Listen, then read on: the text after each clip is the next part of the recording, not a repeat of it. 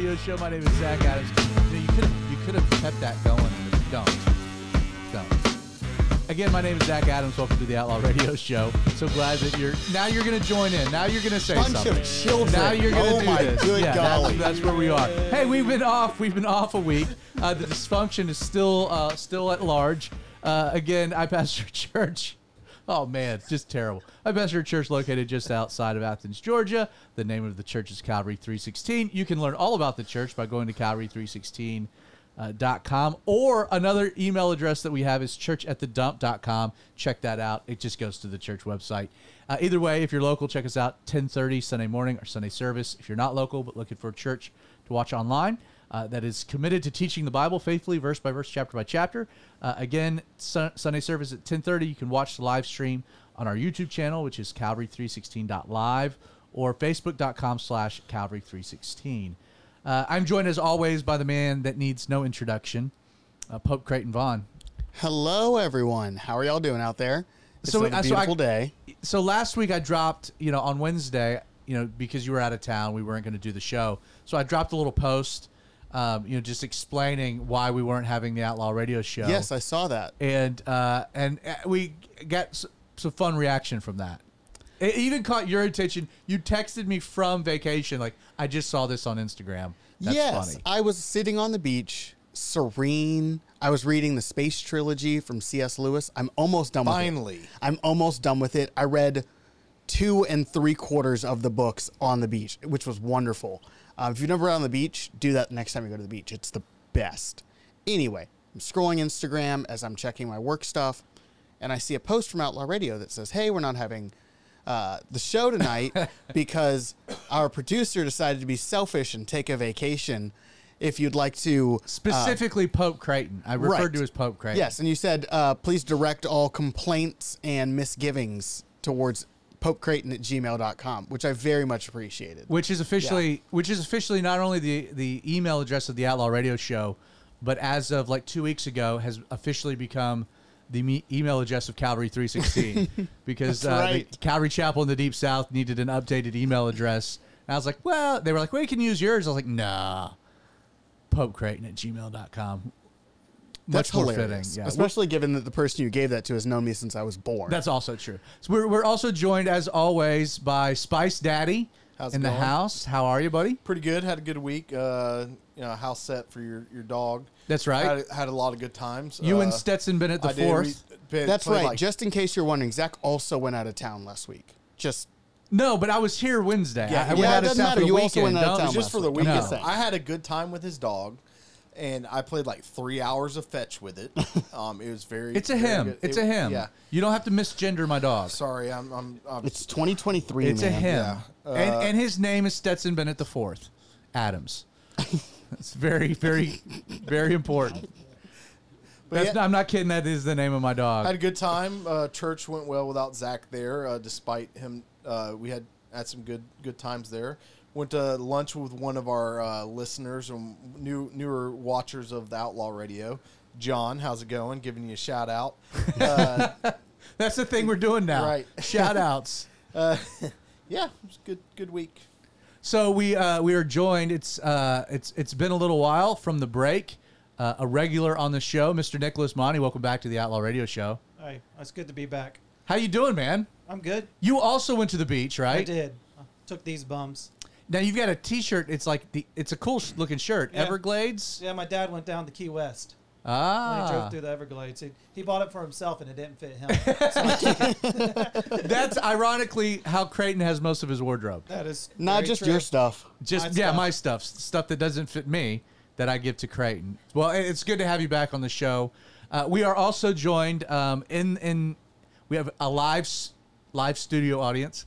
It's an audience of one, but we are also joined by our buddy Robert, who is off camera, but is free to interject as we do the show. Creighton, kind of explain how the show works for those that might be new. So basically what will happen is the show will start with Zach having a rant about something that is usually asinine, but he feels very passionate about. And then we'll get into the actual show. You're going to feel real terrible about my rant in a moment. I'm probably not. No, you are. You're going to be like, oh, that was a good one. And then, after his rant, I will introduce a topic that I've been thinking about for most of the day, where as the three of my friends here do not know. And then we will have a conversation about it, maybe a Bible study, depending on what exactly is going on. Zach will either make a Bible study or we'll just have a discussion. It always ends in a discussion. Sometimes we have really interesting thoughts. Sometimes we don't. But it just kind of flows because it's off the cuff. And the hope is that our conversation is edifying, glorifies the Lord, and entertaining. And Yes. what's been a lot of fun is that the audience has been growing, and not just growing in like number and size, but just verbally, just people reaching out and sending emails. And one of our listeners, viewers, Tom, sent like a whole. Did you get that? The PDF. Yes. Whole bunch of questions submitted for the show, which is great. Tom. Again, I'm not going to go into any specific. I just wanted to let you know we're praying for you. Know what you're going through. Please keep me posted about your doctor's appointment on Friday. Hearts, love you, man. We're here behind you. I do want to just, you mentioned that I did go out of town this weekend. Justin said that church went just fine. I'm not surprised. I'm not surprised because I took 5.5 months off last year and we didn't skip a beat. And Calvary 316 is not about me. It's not about one man. It's a work of the Lord. And Steve Hamilton, one of the guys in the church, I've become great friends with him over the last several years. I asked him to step in, knew he would do a great job, and from all reports, haven't been able to watch it yet, that he killed it. Just did a great job and brought a lot of humor to it, but also just kind of shared his story and shared the gospel. I think was really what it all boiled down to. About questions and answers, and I think that's such a good thing. So Steve, if you're watching, man, thank you so much for filling in. I was in Boston. Jessica and I went to Boston this past weekend, and this is the pseudo rant because I had something happen to me that was just pretty radical, honestly. So I was invited to Boston to share my testimony, my story, just kind of the miraculous work of the Lord in my life last year, getting sick, almost dying, and the Lord really resurrecting me from death. I was invited to share that story. So it's a pretty big church, Calvary Chapel, Boston. Randy Cahill, wonderful. Him and his wife, Cheryl, such kind people. They took Jessica and I out and entertained us, and just kindred spirits. Older folks, they're in their 70s, but man, really felt like family. The two Scotts, two of the assistant pastors, are both named Scott. Good guys, just made us just, it was a wonderful, wonderful time. I was given an hour to share, which for me was a little different because the few times I've shared my story up until this point, the very first time was like 20 minutes. I had like a 20-minute window. I shared it there, and then I did once in Kansas City. I did another one in Philadelphia, but they were roughly 40, 45 minutes. Probably the longest I've spoken on my story was the elephant in the room, that first episode back last April, immediately following. But I was still processing everything at that juncture. So this was kind of like my opportunity. I had an hour to really just go into a lot of details that I haven't really spoken about and some of the particulars and some of the things that happened. So I got done. I was very well received. I went to the front door of the church just to greet people as they were leaving. There was a long line of person after person after person with their own stories of suffering and things. Just really a very special time. I really enjoyed after this study just talking to folks. I bring that up to say the weirdest thing happened to me, and I really want to say it on the show because I hope that this person at some point will watch and can get in touch with me. So I had noticed that there was maybe kind of a middle-aged, I want to say she was mixed, half African-American, white, a lighter complexion. I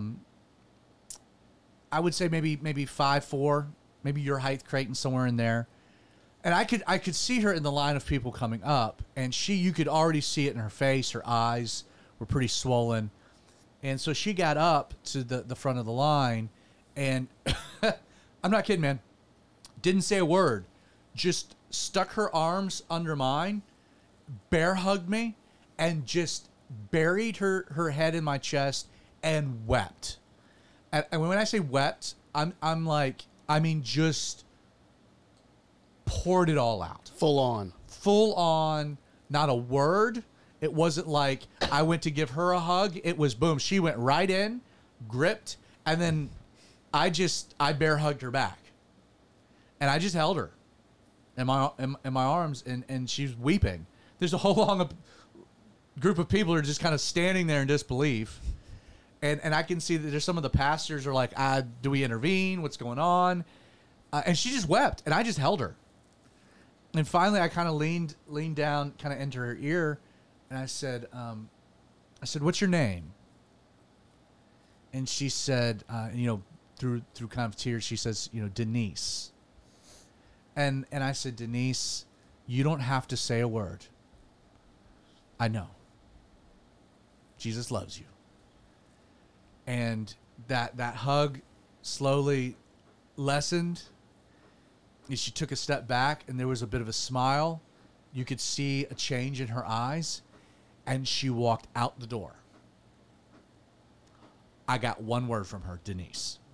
And then there was this ministry luncheon after the service, so I was back there having lunch there was like 200 people that serve at the church. So they were doing kind of a ministry luncheon, kind of honoring the volunteers.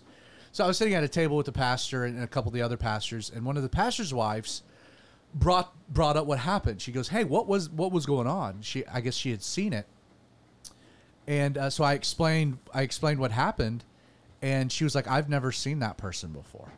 So like no one knew who this person was. It wasn't like this was like a long time regular or someone that had been in the church.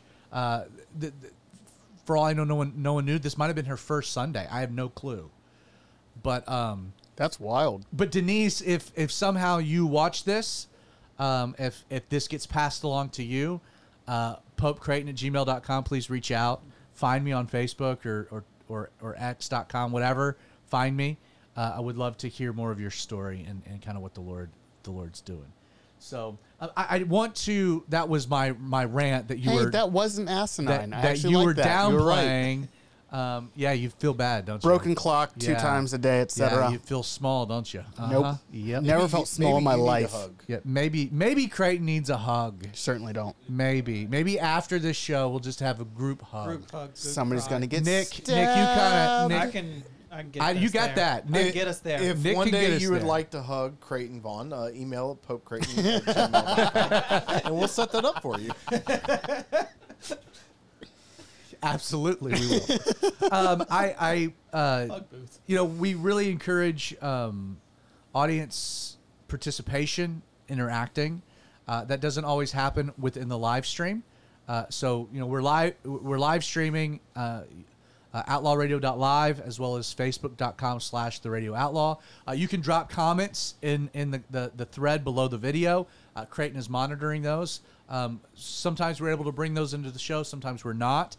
But from time to time, we always get just the audience reaches out. And a good fan of the show, a good friend of ours, Miss Karen, hit me up yesterday. We had a pretty lengthy phone conversation that followed up with a longer email. And I said, hey, that's great. I've addressed this on the Outlaw Radio Show before, but it is a question that was kind of brought up, something she was dealing with. I thought it just very quickly, and again, this will be very quick. I just kind of wanted to answer her question just here from the show. But she was talking about, and I think she might have even brought this up in the home group. She was struggling with, the idea of the notion that Jesus was in the tomb for 3 days and 3 nights. But when you run the timeline, the chronology, that doesn't seem to be substantiated. and so she was kind of struggling with like, hey, is that a discrepancy in the scripture? How do I process that? And so we had a lengthy conversation. And I really do think that there are 2 ways that you can answer that particular question. First, the only place that we get the notion of Jesus being 3 days and 3 nights in the grave is based upon this one statement that Jesus makes in the Gospel of Matthew, where he says, just as Jonah was 3 days and 3 nights in the belly of the fish, so I will be 3 days and 3 nights in the heart of the earth. He's speaking to some of his critics who are seeking after a sign. He goes, you want a sign? Look for the sign of Jonah. Now, the problem with just taking that as just a completely literal demonstration or presentation, like that's the only place you get the full 3 days and 3 nights. And that becomes a challenge. Like, is Jesus speaking literally, or is he using Hebrew idiom? Is he speaking? For example, he doesn't spend 3 days and 3 nights in the heart of the earth. We don't know where Hades is.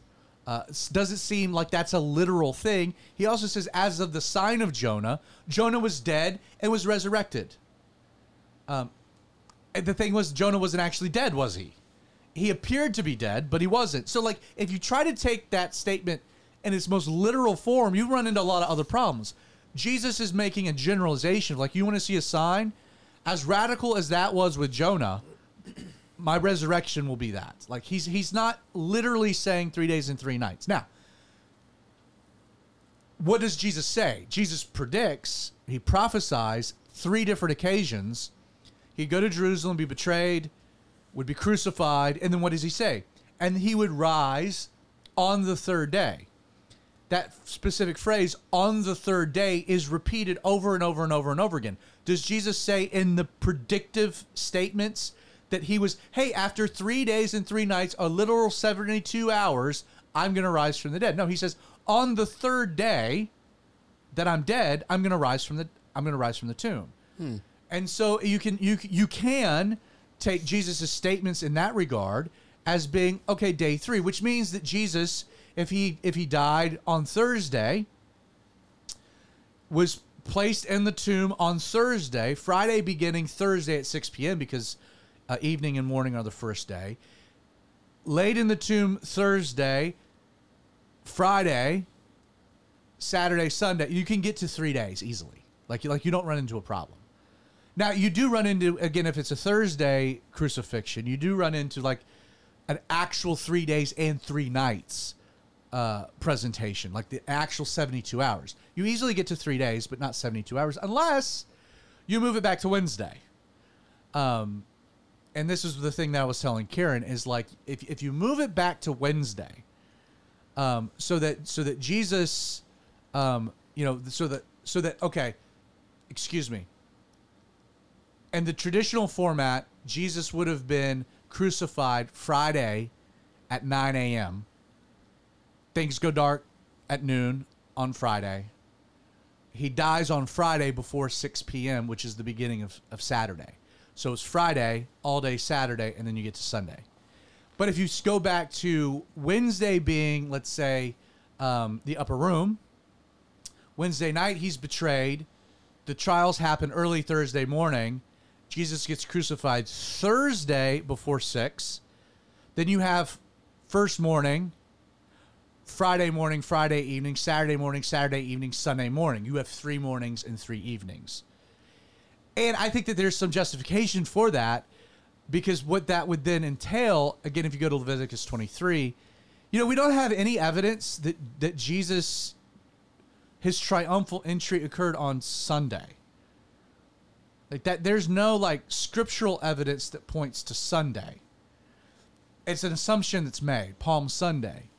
But this becomes even an easier remedy if you move the triumphal entry to Friday, which would then explain Jesus comes into Jerusalem, he gets to the temple, he sees what's happening, but he's got to get back to Bethany. Why? Well, because the Sabbath begins.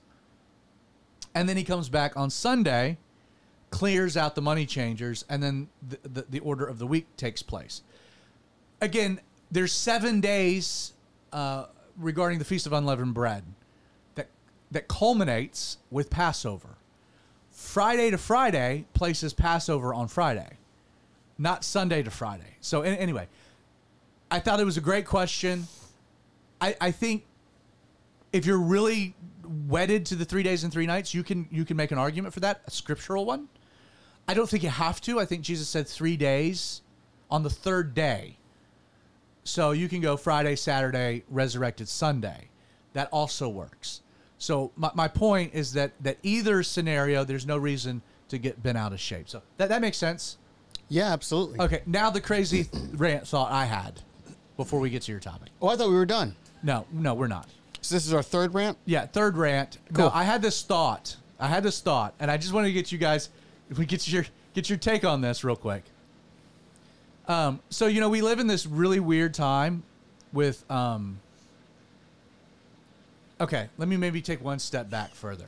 I love it when you start a thought Yeah, and they're yeah. like, wait. So so I've taught through Mark, I've taught through Matthew, I've taught through John, I've taught through 3/4 of the important Gospels. ones. Well, and I taught through Luke and youth ministry, so I've taught through the Gospels, and every time I've taught through the Gospels, there is this idea that has to be addressed of like Jesus is dealing with so many demon-possessed people. Like this is a constant thing where Jesus is encountering and dealing with demon possession, and he's liberating people from demon possession. How can it be such a pervasive thing then, but we don't see it now, right?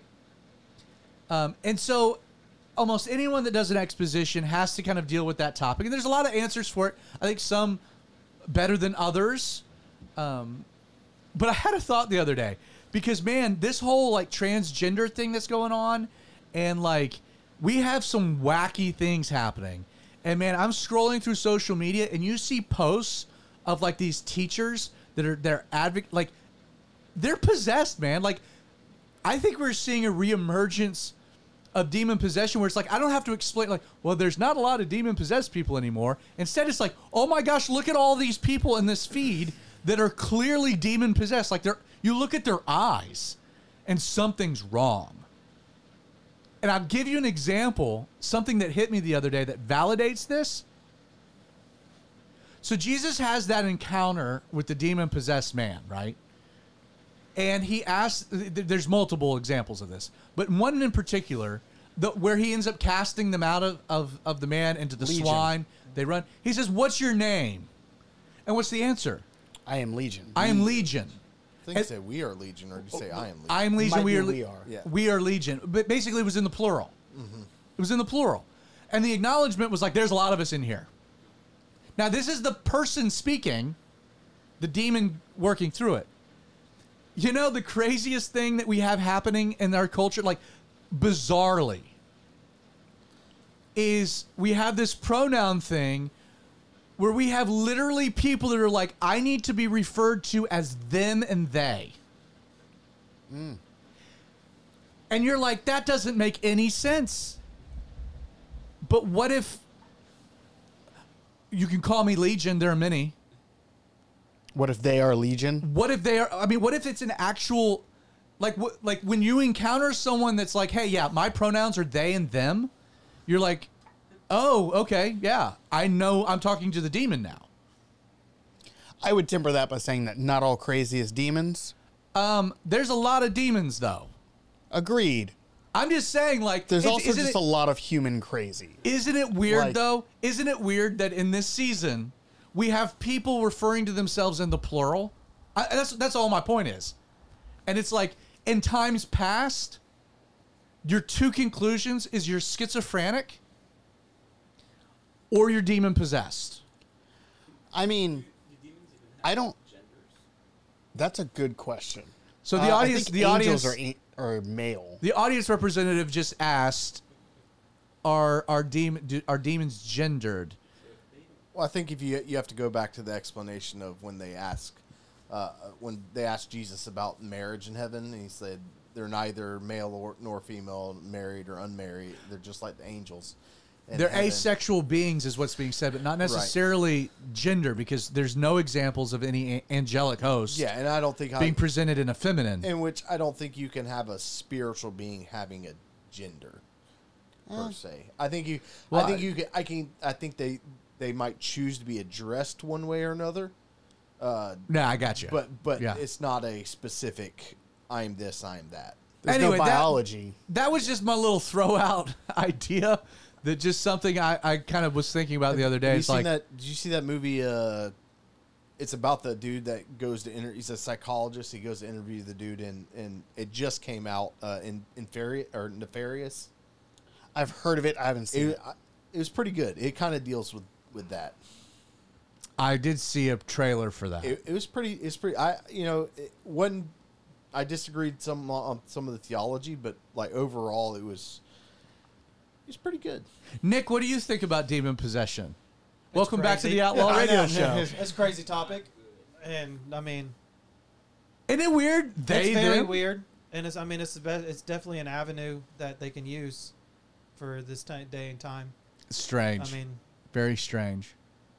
Well, Creighton, before we get to your topic, so Robert, the resident audience member here, does have a question that he wanted to introduce. I didn't let you know about this because I wanted you to spend all day thinking about something. So we'll see how You're a real lengthy, jerk, bud.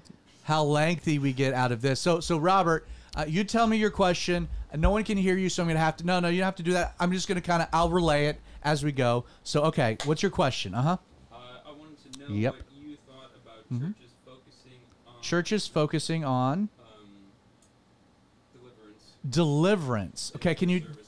deliverance services? Can you kind of define what you mean by like a deliverance service, or just like describe it in general? Yeah, like when Mm-hmm. they have people constantly coming up to, like they're sick, so they identify it as evil spirit causing them sickness. So now they try to remove all these spirits. So it's going on in their life. it's identifying particular physical ailments as being the manifestation of a demonic Or even- oppression. right, or even like emotional or mental issues. So deliverance, I'm dealing with this physical ailment, an emotional, a spiritual ailment. I want to be delivered from such a thing. And so it's a service kind of crafted for the delivering of people experiencing some measure of affliction. And then the question is well, what do I think of that? Question. Yes, jump in, Creighton. When you say, because that could be construed in two different ways.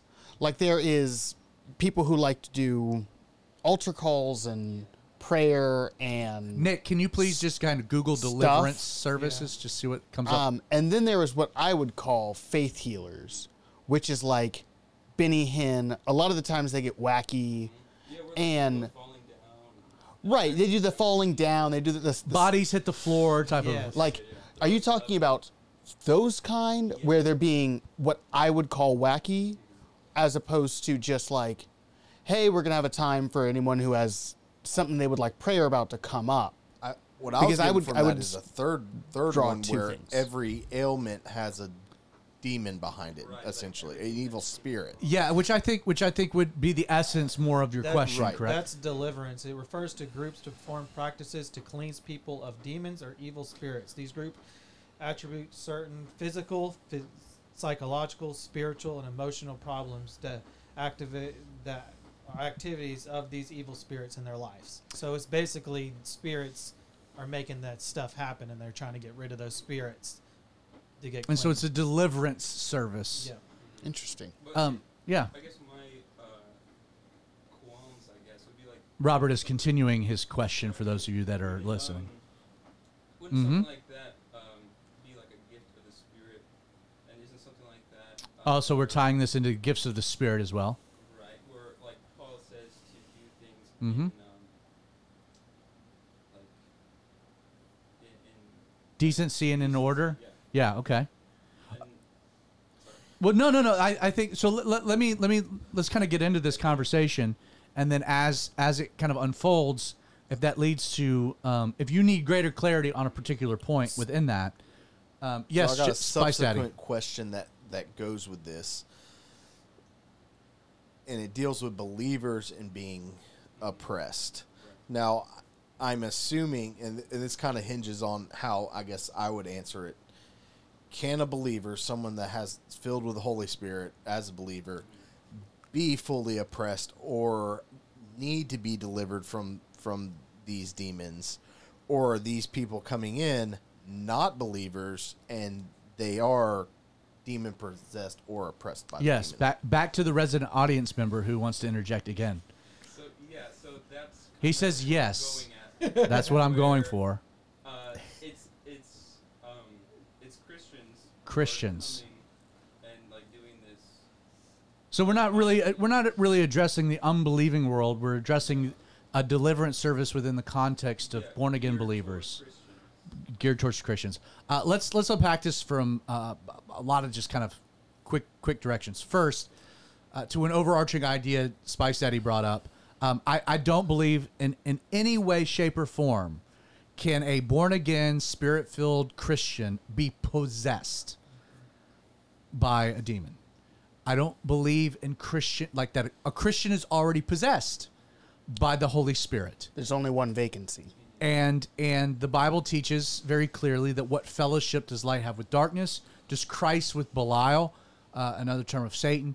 So, like, I don't believe that a Christian can be possessed by the Holy Spirit and a demon at the same time. I don't see that in any. I don't see any biblical justification for that notion whatsoever.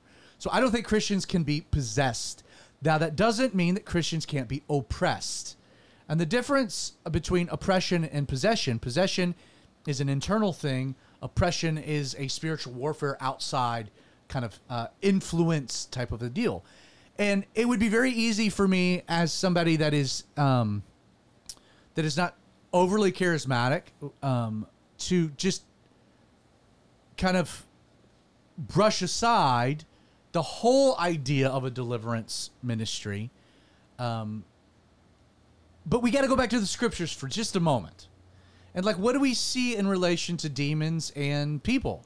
I think you see the best example of this might be Job. Not necessarily that he's filled with the Spirit, but like that. I think Job's story is a good example of you seeing oppression rather than possession. Right. Now, you get to the scriptures, you get to the New Testament, and I think this is kind of where things begin to parse because we're talking about unbelievers and believers. Do we see physical ailments manifest because of demon possession? Absolutely. There are numerous examples. The boy that's dealing with seizures and he's throwing himself in the fire. What's the remedy? It's a possession issue. Like, there's a demon that Jesus casts out and frees the little kid. You have a lot of being blind and deaf and mute. Muteness in particular being a byproduct of demon possession.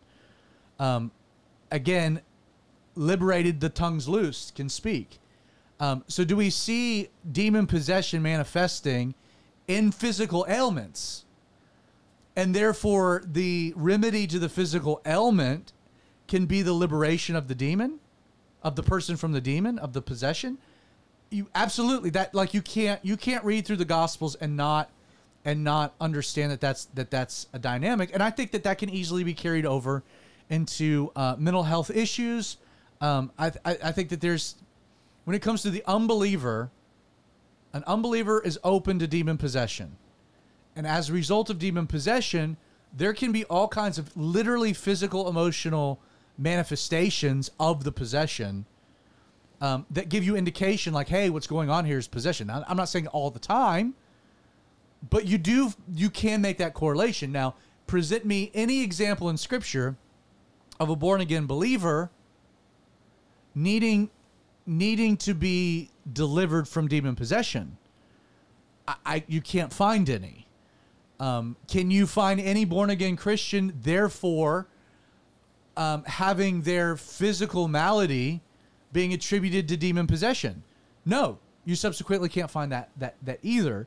So the answer to your question, Robert, within the context of the church, is deliverance, like attributing something going on in a person's life to a demonic possession, I don't think has any biblical grounds. Now, that being said, could you be looking at a scenario? You could be looking at someone going through a trial, going through and get the sense of like, you know what, this is actually oppression.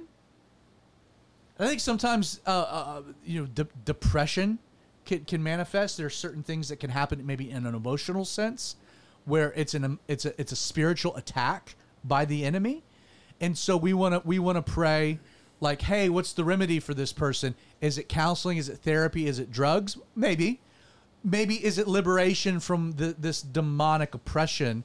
They've opened their life up to something, an influence, and that influence is, and they need this protection from it.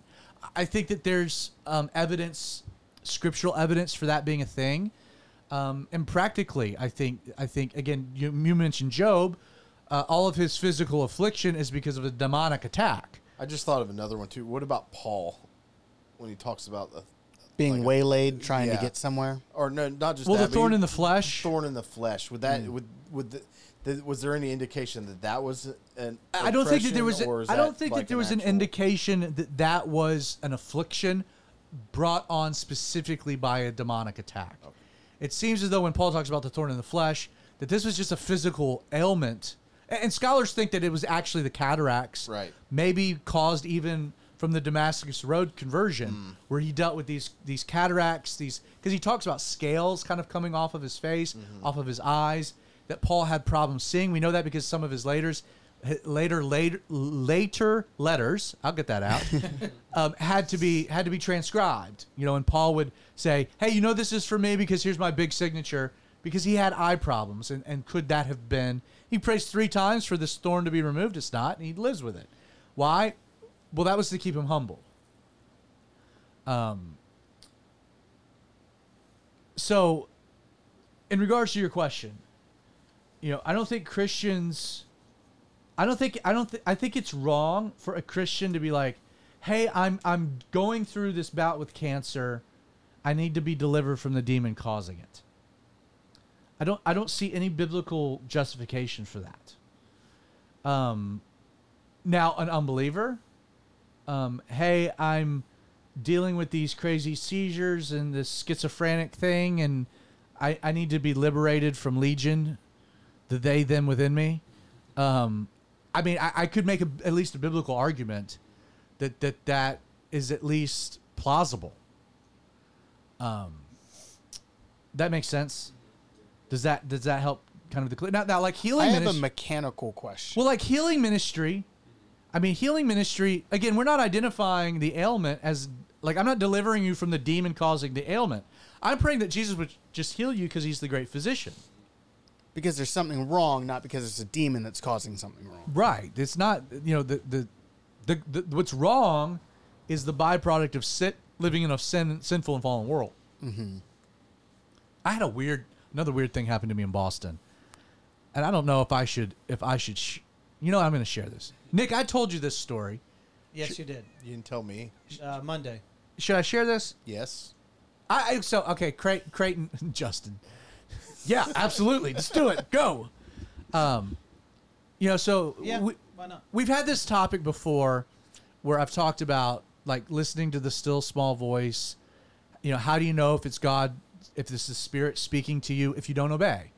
But obedience requires, like, radical steps of faith sometimes to do something. You're like, I just feel like I need to do this. And then you take a step back. I was talking to Deal Daddy Derek at the same dinner. And he's like, I've been trying to do this more. And it's amazing how you see the Lord like, oh, my goodness, that was the Lord. But you'll never know it unless you just step out in faith and do something. Now, I've talked about this. I've kind of preached this. I still try to practice this. I had an occasion, man, where the Lord like really was like, "Oh, you're gonna do this, really? Let's see if you really are," because the Lord took me way out of my comfort zone. I mean, way. You went to a Boston game, didn't you? No, they were on the road. Oh, okay. So we were at this ministry luncheon after service. We're sitting there having lunch.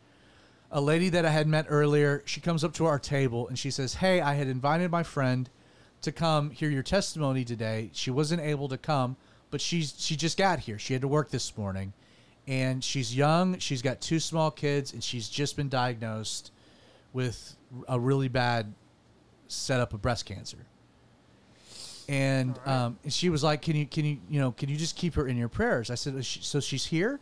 She goes, "Yeah." And I said, "Is that her across?" And it was across the gymnasium. And she was standing there with, it looked like one of the pastors and one of the elders talking. She goes, "No, yeah, that's my friend." And dude, the Lord spoke to me and I was like, "Oh no."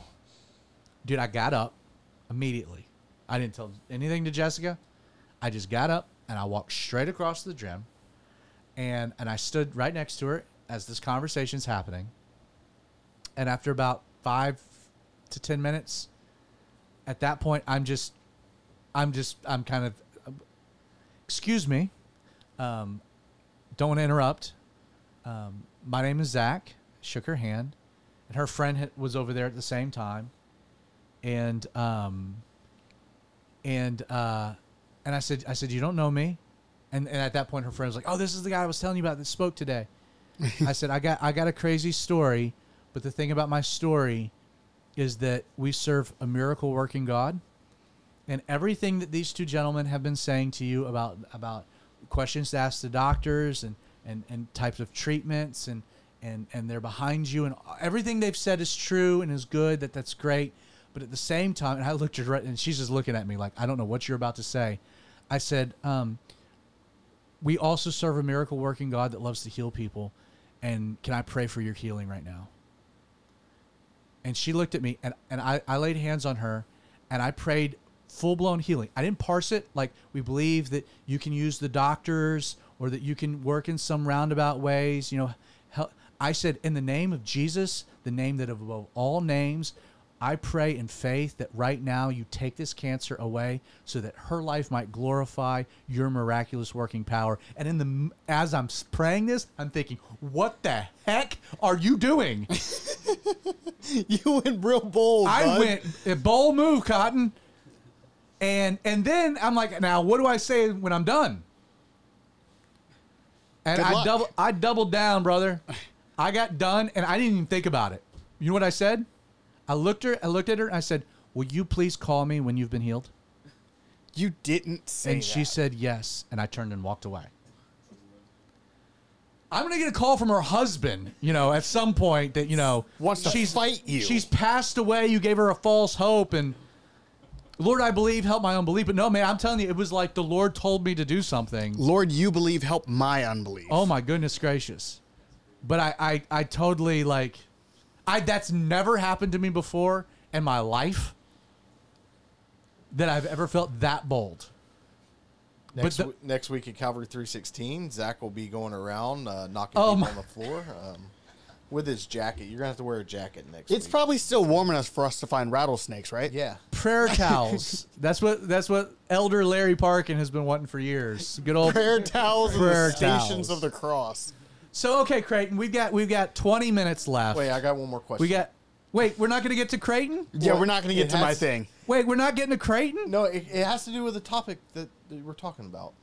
Okay. So I've been watching YouTube and some Instagram reels, and this one Creighton, you've gotten quadruple jumped. Oh, I'm aware.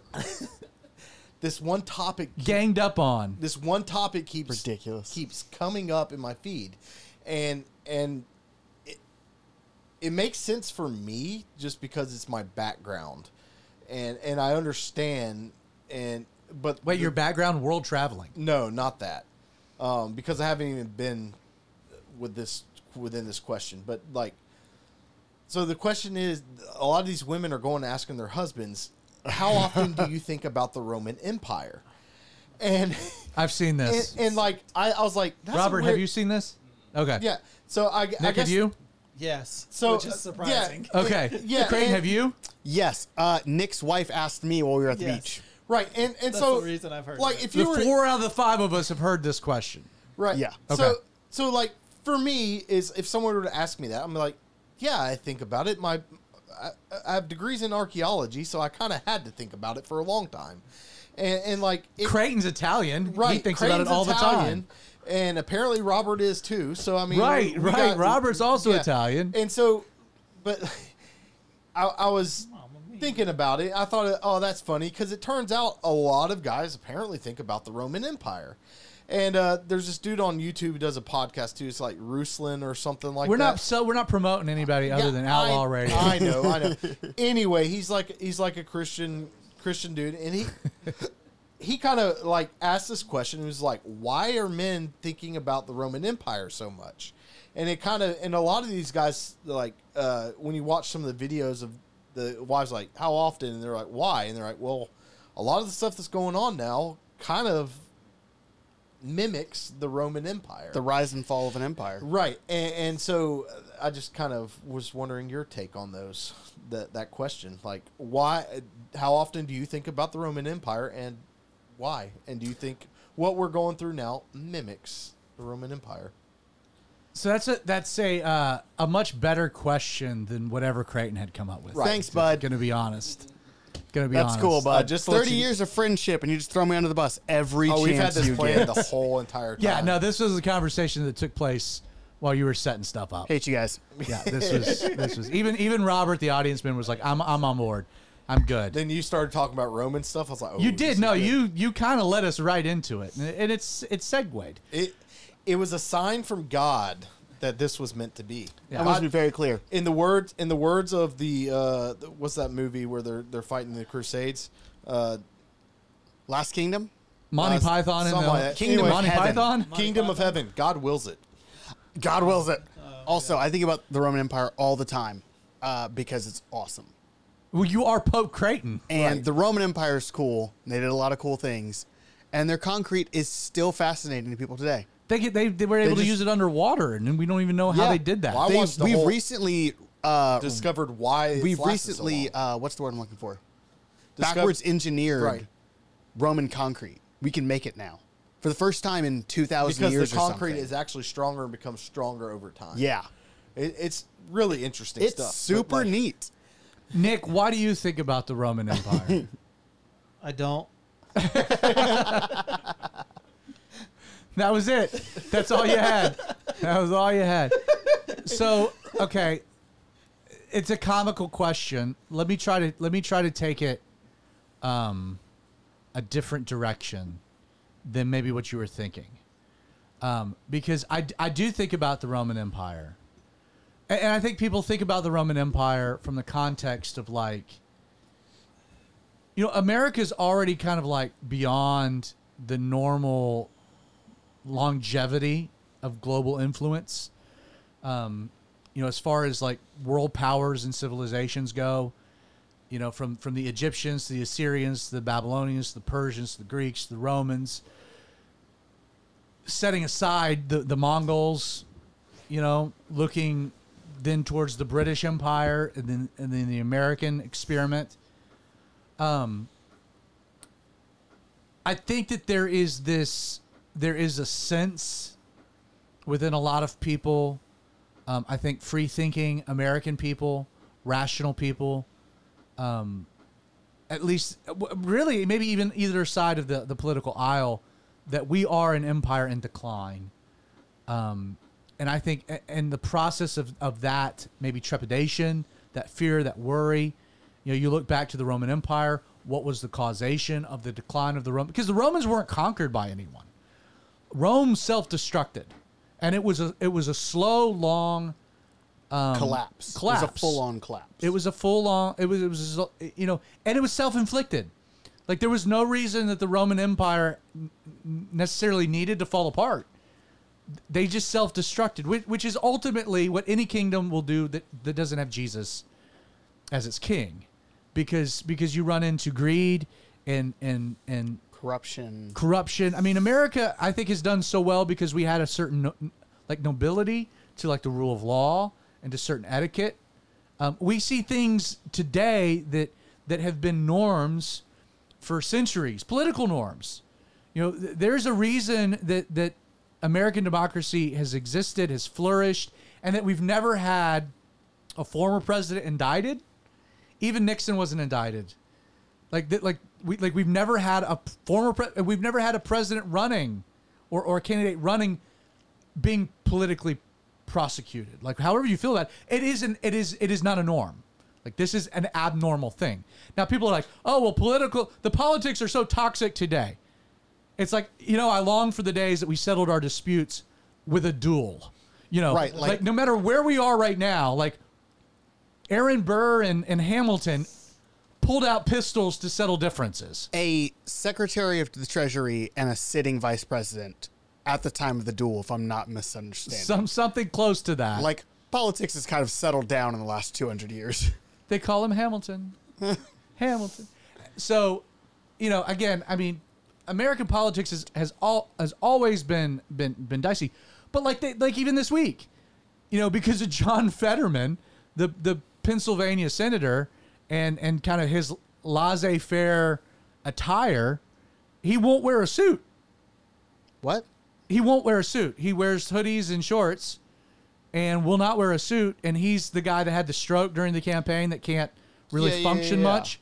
So they just overturned 280 years of Senate norms that require you as a senator to have a suit on. You can wear whatever you want now. on the Senate floor. Like, again, and people look at stuff like that, not a big thing, but you're like, man, there's just a lot of things going on that just give me like a bit of trepidation. You look at the incredible wave of immigrants making their way into our country from all over the world across the southern border. Right now it's 9,000 a day. I mean, 2 million a year. Like that's unsustainable. We're a country with 30 some odd trillion dollars in debt.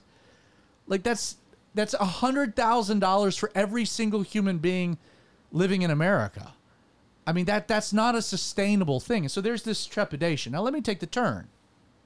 So I have thought about from an American citizen, kind of, I do enjoy politics. I've thought about these things. But I'll tell you, as a pastor, I've thought about it in a bit of a different bent. And it's more of like, okay, if we are an empire in decline, and maybe this is a slow erosion, maybe it's swift, maybe just like Babylon fell with the Persians coming under the gates, maybe the day will come where we wake up and something major has happened. It could be that American dominance is within a 24-hour period reversed. Heaven forbid the ramifications, but at the same time, more likely that it's just the continual slow erosion. My thought, and I think the more relevant, at least for me, is how do you pastor a church in a declining empire? You know, what is, you know, we think about Rome. What can we learn about the decline? Like, how do you pastor a church in an empire that is experiencing a complete erosion of norms and traditions and values and laws? To me, that's more of the question that I've thought about. Like, how do you pastor a church during the decline of the Roman Empire? Now, you look back at the Roman Empire, and you're really not given a lot of great examples of this. You're not given much of a blueprint because the decline of the Roman Empire was 500-600. I mean, good grief, 800 years, if you really want to kind of map it out. And then at some point, you know, it was like what actually continued the decline. It was the merging of the church and the state, because the church was worried about the decline and the state was worried about its power and it needing the church. And so Constantine blended the two together. And so kind of the church declined at the same time as the empire. I don't necessarily have an answer to this. Like it's you're throwing me a question, but it's the thought that I've had of like, how do you, like, what should we be concerned about? What should we be emphasizing? What should our heart be? I do think, you know, again, the American experiment is a different thing because we have, at least supposedly, you know, representation. You know, that we are given a role as the citizen is empowered with the responsibility to pick and choose its leaders, and pick those leaders to check and balance the other leaders. That we really do have kind of a brilliant setup. Do I feel like we really have that right now? I don't. I feel like we're more of a uniparty where the elites pick who we're going to have, and we don't really have much of a say in that. Again, we kind of get stuck with two people, and it's always like, which of the two worst people do we get to pick from? We're stuck in that manner. So I want to acknowledge that as Christians, we are to steward what we've been given. I do think that there's a participation, at least a level of participation within the empire. But again, this is not our kingdom. You know, this is not the end. And I do think the argument can be made, like, okay, I think the church can get really sidetracked when we're trying to stop a trend that is inevitable. That the American empire is going to continue this trajectory, even if there is a revival. That will only be but a blip. Like within Judges, it'll be 40 years of peace, and then we're right back to where we were. And then, hey, if that's 40 years of peace, that's great. Like that's our 4 years of peace we didn't have before. That's our contribution. But at the same time, like, what is inevitable is inevitable. We know the end of the story. We know that the only true remedy is the return of Jesus Christ. I think one of the things that that you should be aware of and maybe guard your heart against if you are looking at the fall of an empire that you are a part of, especially one like America, is to extricate, and this is going to come off weird if you're not Southern, I think, but extricate your faith in God from your faith in country. I think a lot of people are going to have the reaction that, like, if America falls and splits into a bunch of city-states or whatever, what have you, that is not just a failure of the American political system, but a failure of the American religious system. Yeah, I've thought and that a lot failure would then erode people's, like I say people's, non-believers' trust. I think you in see that a lot. God. And I think you see a lot of that with when people talk about the end times. Yes. And they see the decline of America, and if America goes away, then obviously Jesus is super close to coming back. Now, I'm not saying that's not a thing where I think it's indication of the time, like the times of Noah, you know. Right. You, but you that see doesn't necessarily but just because mean America's not here doesn't mean that we could have another 2,000 years after America right. falls. And I mean, if you look at the eschatology, you see nothing about America, like no indication of that in the Bible at all. And so it's one of those things where, you know, you're, like you said, where once you become a Christian, you're not part of this kingdom at all anymore. And so I don't think that should be our focus. But I mean, I just thought it's really interesting that now the Roman Empire's coming back around, being the forefront of thought. Let me kind of, like, I think, piggyback off of that with an illustration that's going to tick off some people. I love that. Do it. So we went, when we were in Boston, we went to Plymouth. Plymouth Rock, dud. Just the most underwhelming. I've seen pictures of it. It's, yeah, we were there, like, cool. What does it look like? It's a rock. Is it a rock? It's just a a small rock. boulder. It's just a small boulder, and someone etched 1620 into it. Oh, okay. And at some point, it even cracked, and they had to plaster it back together. It's just, it's. But in Plymouth, they have this massive granite monument up on the hill to Liberty. It's really, I think, probably the real Statue of Liberty.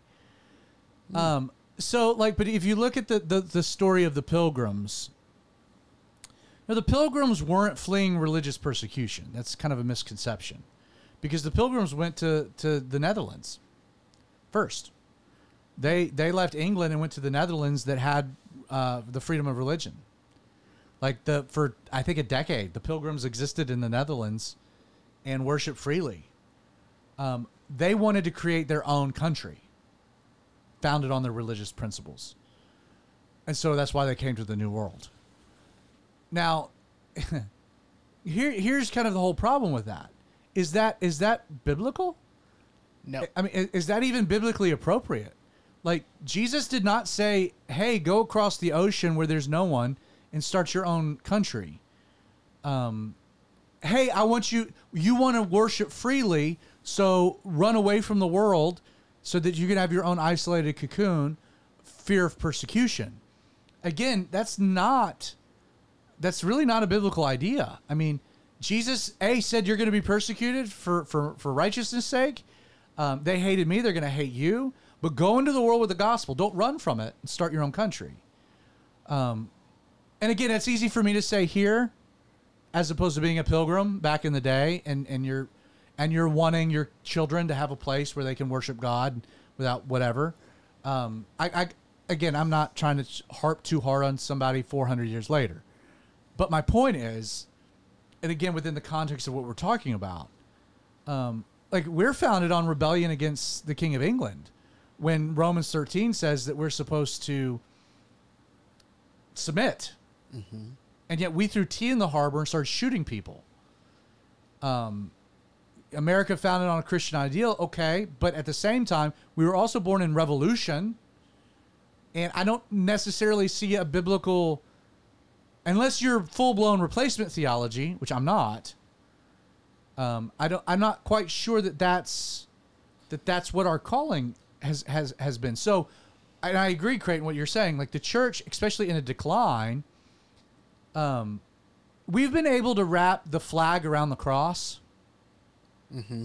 for generations. Right now, I wouldn't even feel comfortable wrapping that flag around the cross because of what America stands for right now. I totally agree. And I think that there's a lot of, I think, really conservative and traditional people that are and I think that this is kind of the trepidation of it all.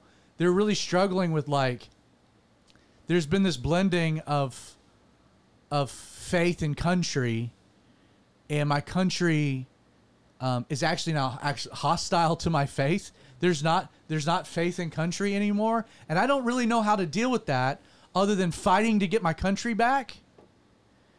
Which you can do. Like, you can try. I'm not saying that you have a governmental structure that enables you to attempt that.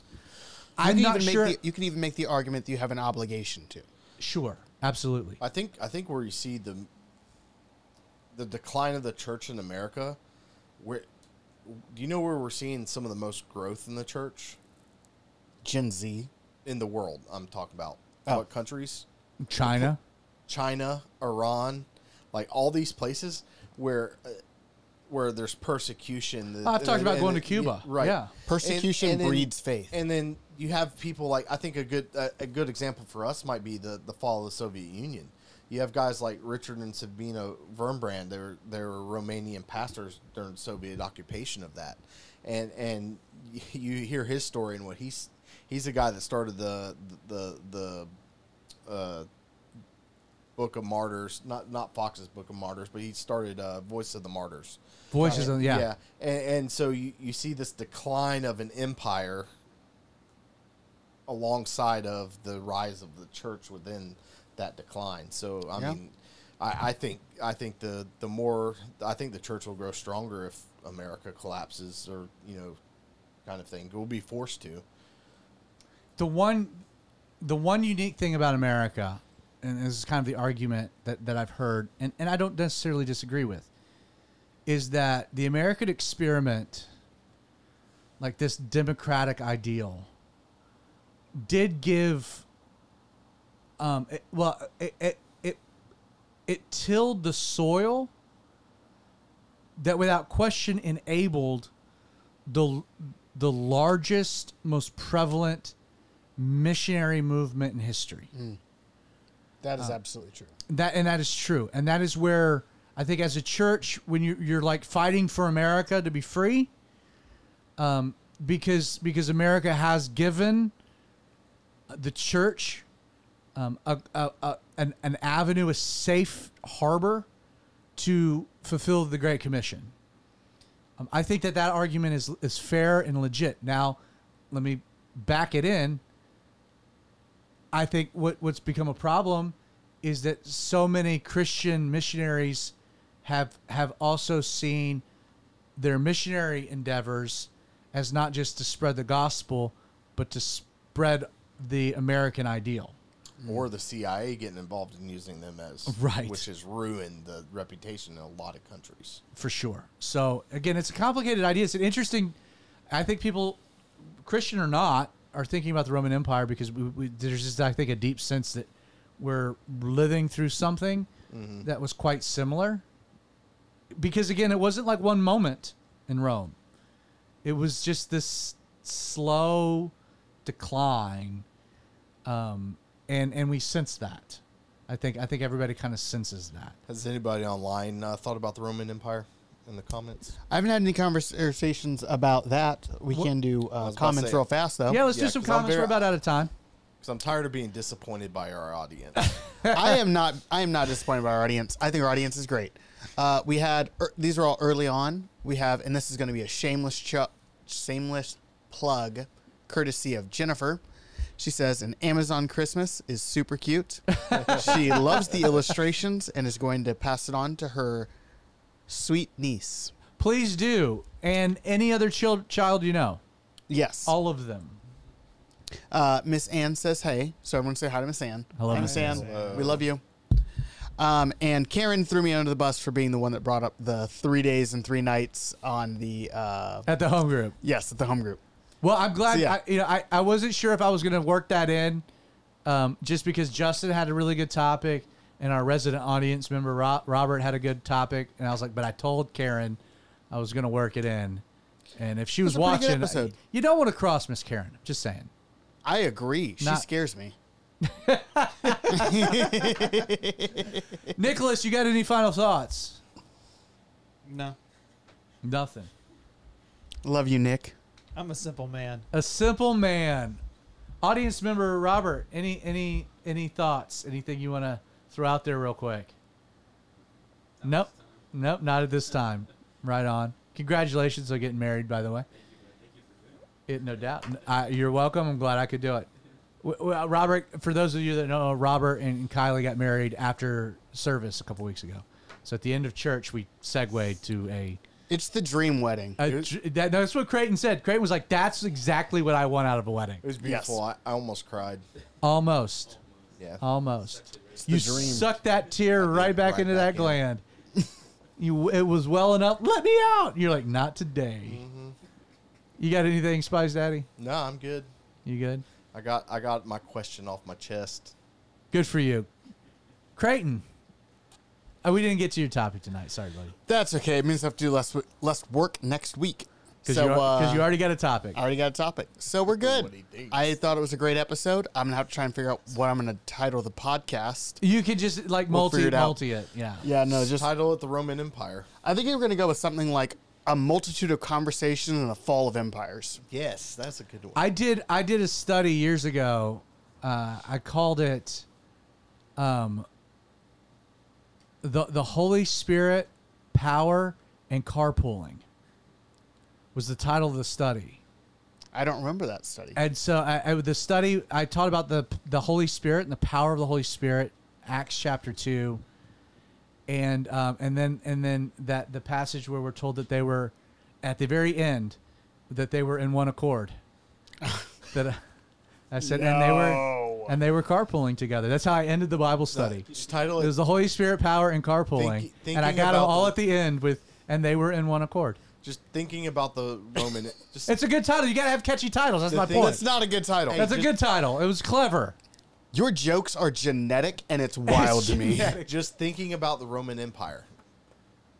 I thought you had. That's it. Okay, I see what you did. Yep. All right, I'm hitting some music. Hopefully, Creighton can hear it in his little earbud. I can. Thank you so much for watching the Outlaw Radio Show. We'll be back this time next week, 8 o'clock, Wednesday nights. If you are listening to the podcast that gets released on Thursday, next week, check us out. Hang out with us, 8 o'clock with the live stream Wednesday night. If you are watching, check out the podcast, released tomorrow. Apple, Google, Spotify. You can share that link with your whole social media community. Pass it along. Hopefully you were edified. If you weren't, that's whatever. God bless. See you guys next week.